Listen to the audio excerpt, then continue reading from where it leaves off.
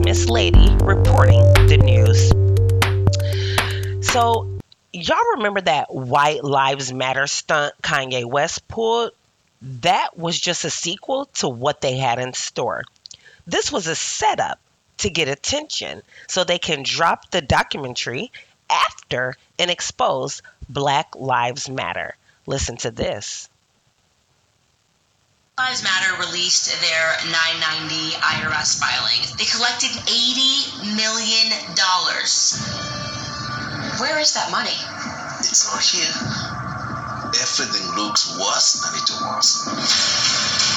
Where have you seen that money impacted throughout the city?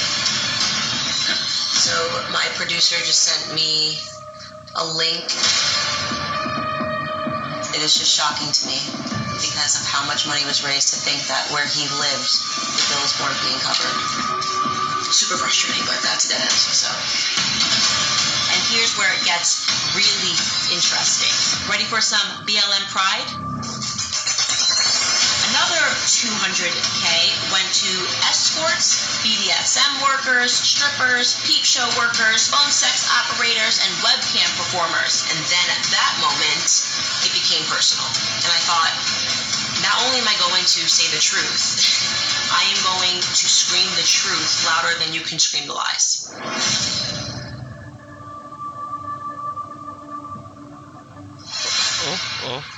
That's incredible that the majority of the world hasn't seen this.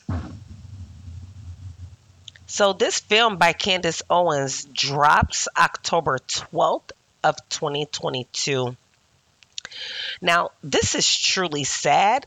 It's upsetting and it's disgusting, and it's giving them more reasons to blemish our race. You guys would try to do anything to downgrade our culture. We supported that movement, and now this looks shameful on you. Why would you do that to the funds that you raise?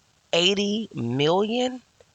I hope they prosecute you to the fullest extent.